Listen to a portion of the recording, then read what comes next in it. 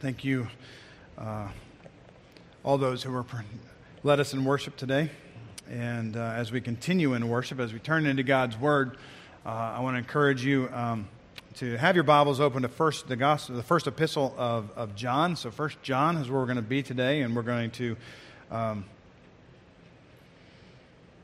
be considering what John has in store for his people that he's communicating to as we try to apply this to our lives. We've been in this study, and we're already seeming somewhat repetitive as we get into different parts of this. But we have been looking, last week we looked at 1 John starting in verse 5 of chapter 1 through chapter 2, verse 2. In this section, we were challenged in a couple of different ways. But foremost, it started off in verse 5. It says, this is the message. It's not on the screen. It's just we're referencing it. It says, this is the message which we have heard from him and declare to you. This is John speaking to people he knows and loves. I'm sure there's people that are hearing this that he does not know personally. But he says very clearly, there is a message that God is interested in conveying to people. And certainly to Christians. But he says, this is the message which we have heard from him. Speaking of Jesus, he heard it specifically from Jesus, and declare to you that God is light and in him is no darkness at all. We're gonna hear this idea of light again, light and darkness. We're going to be challenged a little bit later in 1 John that God is love. And we're going to be basically researching and looking into the person of God as the Father, but specifically we're going to be looking at Jesus Christ, his Son. In that text of Scripture, in the passage that's on the screen, we noted that John structured this section by recounting the claims of false teachers. And we see that in verse 6 where it says, if we say that we have fellowship with him and walk in darkness, we lie. We see that in verse 8, if we say that we have no sin, basically the truth is not in us. When we get to verse 9, it says, if we say that we have not sinned, we make God a liar, and his word is not in us. John is not interested in being politically correct. He's not interested in being compassionate to these unbelievers. He is standing for something that is vitally important for him and for us, and certainly for the believers of that day. And that is the gospel of Jesus Christ. If we somehow deviate from the view of Jesus as fully God and fully man, we are in danger. We covered that back on the first message, the intro message to 1 John. We have to believe in a fully God and a fully human Jesus Christ. It is vital that we hold on to that truth. Why is that so? As we get into chapter 2, he says, my little children, these things I write to you, what he's been writing up to this point, so that you may not sin. John is laying out before his recipients, and we really looked at this last week, the reality of sin. Sin is part, we all struggle with it. We all are acquainted with sin. For a believer, we're acquainted with it from the standpoint of we've recognized it in our life, and we recognize that God sent his Son, Jesus Christ, into the world to pay the penalty for our sin. And Jesus did that, and he died, and he was buried, and he was resurrected on the third day. And after 40 days, he ascended into heaven, and he's seated at the right hand of the Father. What is Jesus doing as he's seated at the right hand of the Father? Well, we see here that if anyone sins, finishing off verse 1 of chapter 2, we have an advocate with the Father, Jesus Christ the righteous. The good news of the gospel of Jesus Christ is not only do we have someone who has paid for our sin, but that very person is now in the presence of God, who is God, and he's speaking on our behalf, saying, Father, forgive them because of what I did on their behalf. The Father is ready to forgive. That's what verse 9 is saying. If we confess our sins, he's faithful and just to forgive us of our sins and to cleanse us from all unrighteousness. This is the good news.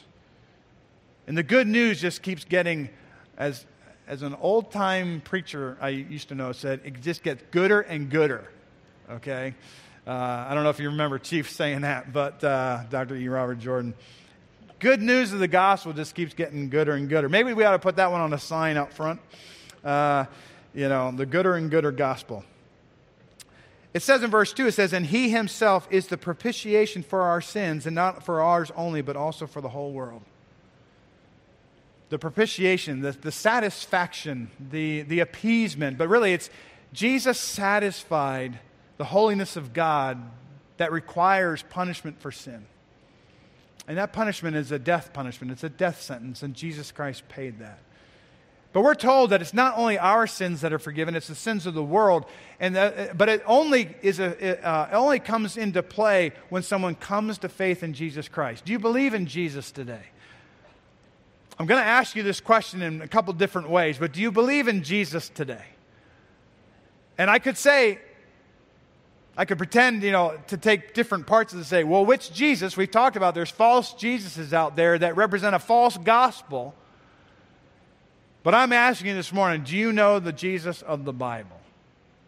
Fully God and fully man.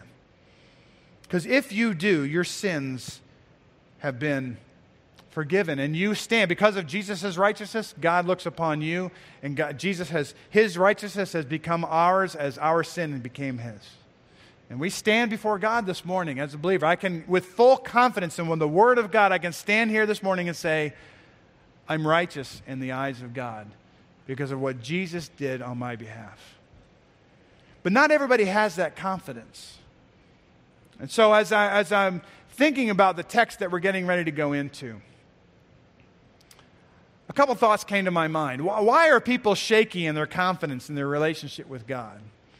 Why do people wonder after they know the gospel, and why do they struggle with these things? And so I came up with a line of thinking, and let me share this line of thinking with you, and then we'll get into the text. I consider to myself, people struggle. They struggle with what it means to be a Christian and how they fail God. And I started thinking, did I know, and maybe you can answer this question for yourself, did any of us know, if you're married, did any of us know the commitment that we are called to in marriage before we got married? If you're a parent here, did any of us know the commitment that we are called to be a parent before we had kids? Maybe you're not married, you don't have kids, so consider your first job. Did you know the commitment that was required of you, being asked of you to submit to someone you don't even know on a regular basis in order for you to get a paycheck? And really, you don't know any of these things until you're actually married or have a child or get a job. And the fact is, we could say this for any number of endeavors in our lives, right? We just don't know until we know. There's a statement, I think I'm paraphrasing it, but the idea of experience is a powerful teacher. And as I'm thinking about the Christian life today, how's your experience in the Christian life? Do you know what is expected of you as a Christian? Again, I'm musing now. These are the musings that have been going on in my mind all week as I've been, crafting this. And I started thinking, what about those people who think they're Christians but are not? What about the ones that will hear, I never knew you out of the lips of Jesus Christ? They're going to be standing in His presence, and they're going to think they're good with God because they acknowledge some Jesus of some belief, but it wasn't the Jesus Christ of the Bible. And they're going to hear the words, "Depart from me, I never knew you." What were those people thinking? They were actually thinking they were right with God when they weren't. But many Christians struggle because they think they're not right with God, and they are. And so I think John's addressing this, and as I lead into the text, let me go ahead and read the text, and then we'll pick up on the whole idea of commitment. 1 John 2, starting verse 3, says, "Now by this we know that we know him. Speaking of Jesus, speaking of God and Jesus, all right? I'm just going to say this up front, as I'll say it later. I might say it later too. This idea of him in the context of the passage is more than likely talking about God the Father. But I don't think we can lose sight of the fact that we just had John 14 read to us, and in there Jesus said, if you love me, you'll keep my commandments. So if I say God or Jesus, I'm right, okay? John says, now by this we know that we know him if we keep his commandments. He who says, I know him, and does not keep his commandments is a liar, and the truth is not in him. But whoever keeps his word, truly the love of God is perfected in him. By this we know that we are in him. You know, and I'm gonna back up a section because my emphasis was on the wrong syllable in that one, right? All right, I actually emphasize this because this second part of verse 5, there's wrestling with, does it go with what came before or does it go with what comes after? And it's kind of a bridge text, so it's both. But really, as you understand it, let's read this slide again. But whoever keeps his word, truly the love of God is perfected in him. Period. By this we know that we are in him. He who says he abides in him ought himself also to walk just as he walked. Now, this is as far as we're going to get in the text today, in the sermon time. We're going to pick up the rest of it. I'm going to read the rest of it, but this is as far as we're going to go today with the time that we have. As we continue to read on, John brings out this idea of a new commandment and an old commandment. He says, brethren, I write no new commandment to you, but an old commandment which you have had from the beginning. The old commandment is the word which you heard from the beginning. Again, a new commandment I write to you, which thing is true in him and in you. Why? Because the darkness is passing away and the true light is already shining. He who says he is in the light and hates his brother, he is in darkness until now. He who loves his brother abides in the light, and there is no cause for stumbling in him. But he who hates his brother is in darkness and walks in darkness and does not know where he is going because the darkness has blinded his eyes. So we're going to deal with 3 through 6 today, and then we'll deal with 7 through 11 next week. So as we think about these first few verses, this is what I'm challenging you with today, and I'm challenging myself. A genuine disciple, we're going to talk about what a genuine disciple is. A genuine disciple is totally committed to obeying Jesus. Let's go back to that idea of commitment for a minute. We had no idea. I mean, seriously, consider this, all you who are married. I would say, especially the guys, because we're clueless, right? Our wife, our soon-to-be wife, is the one that did all the arrangements for the wedding. Right? She put all the effort in. Now, maybe you did, but I didn't. You know? There's a wedding this afternoon. I get to officiate at a wedding this afternoon, so pray for Kurt and Cheryl. They're getting married this afternoon. And it'll be a wonderful time. But can I say this? In all love, they're clueless. They have no idea the level of commitment they are being called to. We have gone through 6 sessions of pre-marriage counseling. And I told them, this only scratches the surface. It basically just kicks the door open for us to talk about some areas of married life that need to get talked about so you understand marriage is serious business. But they have no clue what's coming for them. They have some basic teaching, and they're good to go, as much as any couple is good to go. And so I'm excited for them. It really will be a fun time, and it will be exciting to see them grow. Think about parenting. How many of you have ever had a parenting class? Right? Yeah, you took that class. I'm good. I know how to raise a child now. And that little one is born into your life, and you're like, what's this? And then you get comfortable, and then you're like, here, you take it, right? Yeah, right. I know I get an amen from that one, right? Hey, listen, folks, we don't have a clue. All you kids in the room, I'm sorry to burst your bubble. You think your parents are perfect? No. Maybe you don't think they are, but don't tell them that, all right? It's a sad day when you fall off the platform. We can do all the preparation we want. We're not fully understanding the level of commitment we're called to in parenting until we actually have that child and we have to meet their needs and care for them. Now, maybe you're not a parent, maybe you're not married, and maybe it's the job thing. You cannot know what you don't know. And really, that's where John is coming from, I think, in the sense that a genuine disciple is totally committed to obeying Jesus. Ask yourself, did you know what you were getting yourself into when you became a disciple of Jesus Christ? There's all kinds of people out there that think they know what it means to be a Christian.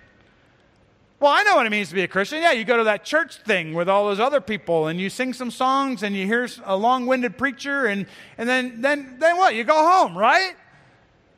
Well, that's what some people do, right? But what about the level of commitment we're called to as a genuine disciple of Jesus Christ? So this is a question that I think John is answering, and this is maybe resonating with you in this room and maybe joining us online. How do I know that I'm a genuine disciple? You ever had questions of, am I really saved or not? I've had those questions in my mind when I was a young believer. Thankfully, in the maturing process, I no longer have that question. Oh, is it because I learned so much? No, it's God taught me so much. It was once I was a Christian, once I truly came to faith in Jesus Christ, the schoolhouse started, and every day of trying to please God in some fashion, whether it be out of my flesh or out of my faith, I learned lessons. Sometimes I had to learn it the hard way. Sometimes I learned it the right way. But regardless of that, how do I know that I'm a genuine disciple? Another way to say this is, how do I know that I know Jesus? And this is the actual question that John's bringing forth as we get into verse 3. He says, now by this we know. I want to talk to you about this word, we know. It's one word in the Greek. Now by this we know, what? That we know. It's the same root of the word, right? It's two forms of it. We understand grammar. You add different things onto the end, but it's the same root word. Now by this we know that we know Him, God, Jesus Christ. All right? Let's look at this. These two words, know and know, right? And again, the same root. The first word in the sentence, the first know word, is basically communicating, I understand something in the present. I understand something right at this very moment. I'm understanding that I'm standing behind a pulpit preaching, and I understand and you understand that you're sitting there listening. I understand in the now, in the present. The second word has, and sorry for the formatting error there, but it has the idea of I have a relationship. This is the way that the word what the word is communicating. I have a relationship with Jesus, which was established in my past and continues in my present, of which I understand. I know, I'm in the present.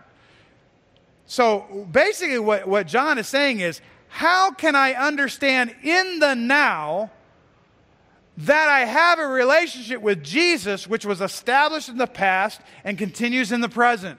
It's asking the question, how do I know that I know Jesus? How do I know that I'm saved? So we're going to go back here, right? So he has two emphases here. I understand in the present that I have this relationship with Jesus Christ, and it continues. You know, there's a lot of good news in the gospel, and it does get gooder and gooder every time as you go deeper and deeper into it. And what we see here is the idea that in the now, I don't know what your now looks like. I mean, I kind of know what it looks like right now. You're looking at me, right? But I'm talking about in your life, figuratively speaking, what's going on in your life? Are you having difficulties? Are you struggling with life issues? I don't know. You know, because you understand something, and in the present, you know what's going on in your life. How is your relationship with Jesus Christ bringing you through that?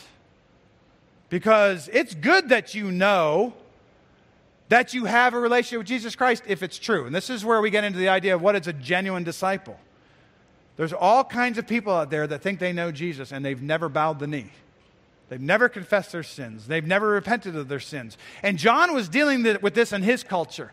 In his culture of his day, there were this group of people that loved the idea of Jesus being Spirit, loved the idea of Jesus being God, but couldn't stomach the idea that he was in the flesh, because from their perspective, everything of the flesh was evil. Now, there's two terms. I've introduced them, but let me just talk about it for a minute. There's no slide for this. There's this idea of Gnosticism, the idea that you can know God through knowledge. And that didn't fully form until probably 100 years later or more from this time. But the seedbed of Gnosticism was present apparently in the community of Ephesus where John is writing. They were all hung up in this knowledge thing, and they thought they could know something but not know someone. They thought they did, but they didn't, all right? So there's this idea of Gnosticism, this idea that knowledge, you can know God through knowledge. That's the pathway. But there's also this there's heresy in the early church that was identified, and it was called Docetism, I think. Docetism. I might get that wrong, but it's Docet something, right? Docetism. And it's the idea of that's where they believed Jesus was God, but he just appeared to be in the flesh. He wasn't really in the flesh because all things flesh are evil. There's consequences to that wrong thinking. And John is addressing them in this text. He says, listen, how do I know that I know Jesus? When I obey him. It's as simple as that. Really, we could sit down after this and have an invitation, but there's another point I have to make, right? That John's making. How do I know that I know Jesus? When I obey him. And so he says in chapter 2, verse 3, now by this we know that we know him. We have the cognitive understanding that we have a relationship with Jesus Christ, with God through Jesus Christ. If we keep his commandments. It's a conditional sentence. And so what are we supposed to understand from this text? Is John saying that if we keep his commandments, then we know Jesus? Is it a works righteousness that I grew up thinking that, well, if I just do all the things I'm called to do, if I'm obedient, listen, folks, I was Mr. Goody Two-Shoes. If that's still a thing, if you can use that terminology today with the younger kids, right? Don't ask me to explain what a Goody Two-Shoes is. All I know is this. I was it. I was the epitome of I pleased my parents. I was lying to them. I was doing all kinds of different things behind their backs, but I looked the parts, and I wanted them to love me because my brothers and sisters, although as much as I was goody two-shoes, Diane, if you're watching this, she was much gooder. She was a gooder goody two-shoes than I was. And we all acknowledge she's the best, right? But my two brothers before that, and I'll leave my oldest brother and sister out of it. I'm the youngest of 6, right? So my two brothers, they were not the gooder ones, right? They will admit they had a lifestyle that was like, man, my parents were pulling their hair out. But in that time frame, I used to think that if I was good enough, God would be happy with me. And we know this is true. We talk about this. And you might have believed that, or maybe you believe that today. That if I'm just good enough, God will love me. It's like, no. That's not the way it works. This is not what this text is saying. This text is not saying, this is how I come to know Jesus. It's saying that the fruit of knowing Jesus is the ability to obey his commands. Ephesians 2, 8, 9, and 10, right? It's for by grace you've been saved through faith, right? It's the idea. We don't come to know God because of our good works. No, our good works, Ephesians 2:10, are an outworking of the faith that we have and the salvation that we have in Christ. So the fruit of knowing Jesus is the ability to obey his commands. And so as we consider that, as a Christian, of which I call myself because I believe in the Christ of the Bible, the Jesus of the Bible, as a Christian, I am called to a life of obedience. Now, this may sound familiar, and it's building off of last week. A genuine disciple, the words I'm using for this week, we covered this last week. A genuine disciple is called to a life of holiness. A genuine disciple is called to a life of confession. A genuine disciple is called to a life of repentance. And now we're understanding a genuine disciple is called to a life of obedience. So think about this for a minute. A genuine disciple. Are you one of them? Are you a genuine disciple? That means when you are standing in God's presence, He is not going to say, "Depart from me, I never knew you." You'll hear the word something like, "Well done, thou good and faithful servant." You'll hear something, "Enter into my peace." We, as a genuine disciple, are called to a life of holiness because God is holy. We know that. "Be ye holy as I am holy," God says. And we are called to live a holy life, separate from the things of sin, certainly separate from sin in the world. It doesn't mean we never sin at this point, right? We talked about that last week and I don't have time because, well, actually, that'll segue into the next one. We're called to a life of confession. The fact is we still sin, but we have an advocate with the Father, so we can confess our sins, and He's faithful and just to forgive us of our sins and to cleanse us from all unrighteousness. And this idea of we are called to a life of repentance. When we recognize sin in our life, we're supposed to turn from it. That's what a genuine disciple does. How many Christians, air quotes, right? How many Christians, non-genuine Christians, do you know that claim to have a relationship with God, but they continue to do some despicable things? All right? I mean, they're out there, folks. I know some of them, right? I mean, really, if I can say this, down south, there literally is a church on every corner. And the hard part about being evangelistic in that society is the fact that everyone thinks they're a Christian because they go to church.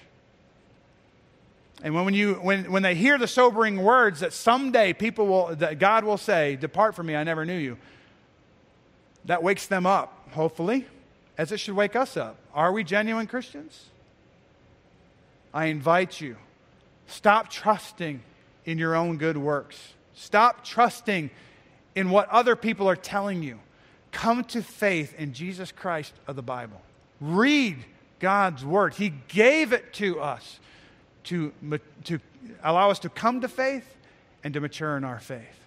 So that's what a genuine disciple is, someone who recognizes Jesus as fully God, fully man, who died on the cross to pay for our sins, not his. He had no sin.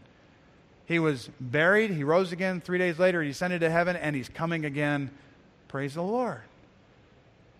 So as we think about this, we go on to, in verse 4, John continues, he says, "He who says," this is 3 times in the last section we looked at, there were similar words. He who proclaims or he who claims. This one, there's 3 times in verse 4, verse 6, and verse 9. The words are he who says. He who says something. He who says what? He who says, "I know him." We talked about, how do I know that I know? Well, someone is saying, "I know him." They are claiming that they know, they have a relationship with Jesus Christ, but notice, and does not keep His commandments. There's a problem here. You can't say, "I know him," if you're not going to keep His commandments. It says that he is a liar and the truth is not in him. This goes back to chapter 1, verse 6. Where the lying and the truth not being present is identified in that text. So here what we see is I cannot claim a relationship with Jesus when I live in disobedience. This is that continual living, folks. Now I'm looking around the room and I know, praise God, I know most of you. All right? COVID's really messed with my mind. All right? Because I get to know you, and then COVID hits, and then we've distanced for a while. But I'm looking around the room, and I've actually had opportunity to speak with the majority of people in this room. And if I haven't spoken with you, I'd love to get to know you. But listen, folks, based upon what I know about you, none of you are making this claim. You're not saying that you're claiming a relationship with Jesus, and yet you're living in total disobedience to Him. That is not true of you. Unless it is. Because I don't know your heart. Only God knows your heart. And I will say this. John was dealing with people who had infiltrated the church, and they were wooing people away, saying, no, you can have a relationship with God and still live the way you want to live the way that you've always lived. And we're told in 2 Corinthians 5:17, if anyone be in Christ, they are a new creature. Something changes when you come to faith in Jesus Christ. If you ever experience that change, pray about your salvation, right? Ask God, do I know Jesus? Do I know that I know Jesus? Because a false disciple claims that they have a relationship with Jesus, but then they live in disobedience. John goes on to say, but whoever keeps his word, truly the love of God is perfected in him. He's saying that, contrasting with what came before, whoever keeps his word. That's the idea of, if you love me, keep my commandments. That's the idea of keeping his word, obey my commandments. It's the same idea, right? Whoever keeps my word, if this is true of you, this is the continual keeping of God's word. Not the perfect keeping of God's word, right? Because we've already established there's still sin in the lives of believers, right? All that will be done away with when Jesus returns. It says here, but whoever continually keeps God's word and obeys his commands, it says, truly the love of God is, notice this word, perfected in him or her. This word perfected is that same idea of earlier, the second word know. It's the idea of something that is true, that took place in the past, and it has continuing impact on today, in the now. It's saying, listen, those who continually keep God's word, truly the love of God is matured in that person. Do you desire to love like Jesus loved? Well, there's a maturing process that must take place, and it's tied directly to keeping God's word. Whoever keeps his word, truly the love of God is perfected in him. It's made complete. It's more the idea of it's matured in him. You know the love of God more. You know the love of God better because you are seeking to obey his commands, walk in his word, keep his word. So the first part of verse 5 says, my life of committed obedience, right? My life of committed obedience results in a mature love for God and others. Now I'm throwing the others in there because we know this is loving like Jesus involves loving others, and so that's in the text. It'll get fleshed out a little bit more next week and as we get into later portions of the letter as well. But my life of committed obedience as a genuine Christian results in a mature love for God and others. Do you see this happening in your life? Genuine believers, do you see this happening in your life? Because it's true. As you seek to be committed to obeying God and his commands, then this is what's going to result from it. As we get into the next section, as we talk about how do I know that I know Jesus, there's another idea that John brings out, and it's when I abide in him. So how do I know Jesus? Well, I'm able to keep his commands. God is working through me, through the presence of the Holy Spirit, which we'll talk about next week, and I'm obeying. But we're also abiding. How do I know that I know Jesus? I abide in him. He says in the second part of B, by this we know that we are in him. It kind of sounds like the beginning. How do I know what I know? By this we know that we are in him. We are in God. We are in Christ. He who says, there's the second one. He who says he abides in him ought himself also to walk as Jesus walked. All right? Now, I'm very, with confidence, I can say that's referring to Jesus there because Jesus is the one who walked. He had a physical body. He has a physical body. Genuine Christians, genuine disciples ought to abide in him. That's what this idea. It's the idea of staying put in his presence, of walking through life with him, in him, through all of life, trusting in what he has done, not trusting in what we can bring to God, but what God is doing in and through us. Let's abide. It's the whole idea of I am the vine, you are the branches. You cannot know the Father unless you abide in me. Stay connected to Jesus, folks. It's the only way that you will mature in this love that God is calling us to. It's the only way that you will hear, well done, thou good and faithful servant. And this is true of all believers. He who says he abides in him genuinely, right? We ought to, himself, herself, walk just as he walked. We ought to live like he lives. My life of committed obedience will look like the life of Jesus Christ. What do you mean? I'm going to go out healing people? Well, no, you can pray for healing, right? I'm going to go around in sandals and, a man dress? No, that's not what it means. It's like my life of committed obedience will look like the life of Jesus. Well, what would the life of Jesus look like? He loved others.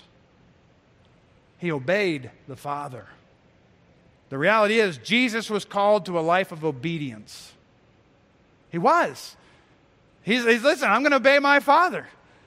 That is my goal during my life on this earth, is to obey my Father. And he did that completely, fully. And so we, as genuine disciples, as a Christian, we are called to a life of obedience. But we struggle, don't we? We struggle with this. And sometimes we fail, and sometimes we habitually fail. There may be sin in your life where it's habit. I've had one of those sins. I praise God that in the maturing process, have I overcome that sin? No, God overcame that sin. As he matured me in the faith, am I still susceptible? You better believe it, because then if I start trusting in my ability, right? For those of you who join us in the streaming every day, it's Nebuchadnezzar standing there, look at this great Babylon that I built. And what happened? He got humbled, right? You want to tempt God? Claim that you're doing everything right in your own power. And God will say, no, you're called to a life of obedience. You're called to trust me. And so let's trust God with our walk in Christ. So this idea, a genuine disciple is totally committed to obeying Jesus. It's anchored in that first text of verse 3, and it's being fleshed out in 4 through 11. And we've only touched on two parts of this. But listen, folks, my desire and your desire, I'm sure, is for this church to make and mature genuine disciples of Jesus Christ. The real deal. And we may not know when we first come to faith in Jesus Christ what that commitment level looks like. But experience is a wonderful teacher. And as we experience our walk with God, he never gives us more than we can handle. And he allows the circumstances of life to come into our lives and mold us and mature us so that we will look more like Jesus Christ when we're done. So let's seek to be those genuine disciples as we continue certainly through this book and continually being challenged to love like Jesus. But I ask you to consider this morning, are you committed to obeying Jesus? Does it matter when you fall into sin? Are you experiencing the conviction of the Holy Spirit? If you're a genuine disciple, you should, and you will. But if you're so deep into sin, confess it, repent, and God will meet you there. Let's pray. Father, we thank you for your word this morning. Thank you, Father, that we are able to look into it with our own insights, the insights of others that are maybe much smarter than we are. But Father, the message is simple. God is light, and in him there is no darkness. As genuine disciples of Jesus Christ, which we desire to be, we recognize we are supposed to walk in that light and not in darkness. And we're being encouraged this morning, Father, that we are called to a commitment that we do not fully understand, but you do. And you are willing to meet us where we are this morning. If we're in sin, as in all of it, Lord, you will meet us with the gospel of Jesus Christ and save us if we will just confess and repent from those sins and believe that Jesus Christ is the Son of God who takes away the sins of the world because of what he did on the cross of Calvary. Father, we thank you that our sins have been atoned for. We thank you that Jesus is our propitiation. And we pray that unbelievers would become believers in Jesus this morning. Father, we pray for believers that they would have assurance that they know Jesus. We can know that we know Jesus when we see your power working in us to obey your commands, specifically to love others and to love you. Our love for you will drive us to a life of obedience. Our love for you will drive us to love others if we will recognize the commitment that stands before us. Lord, please do a work in the heart and minds of your people, the genuine disciples, and call them out of their pettiness, call them out of their habitual sins, call them out in whatever area they need to be called out in, so that they might experience that peace that transcends understanding, that grace that is new every morning, that mercy that meets us every morning.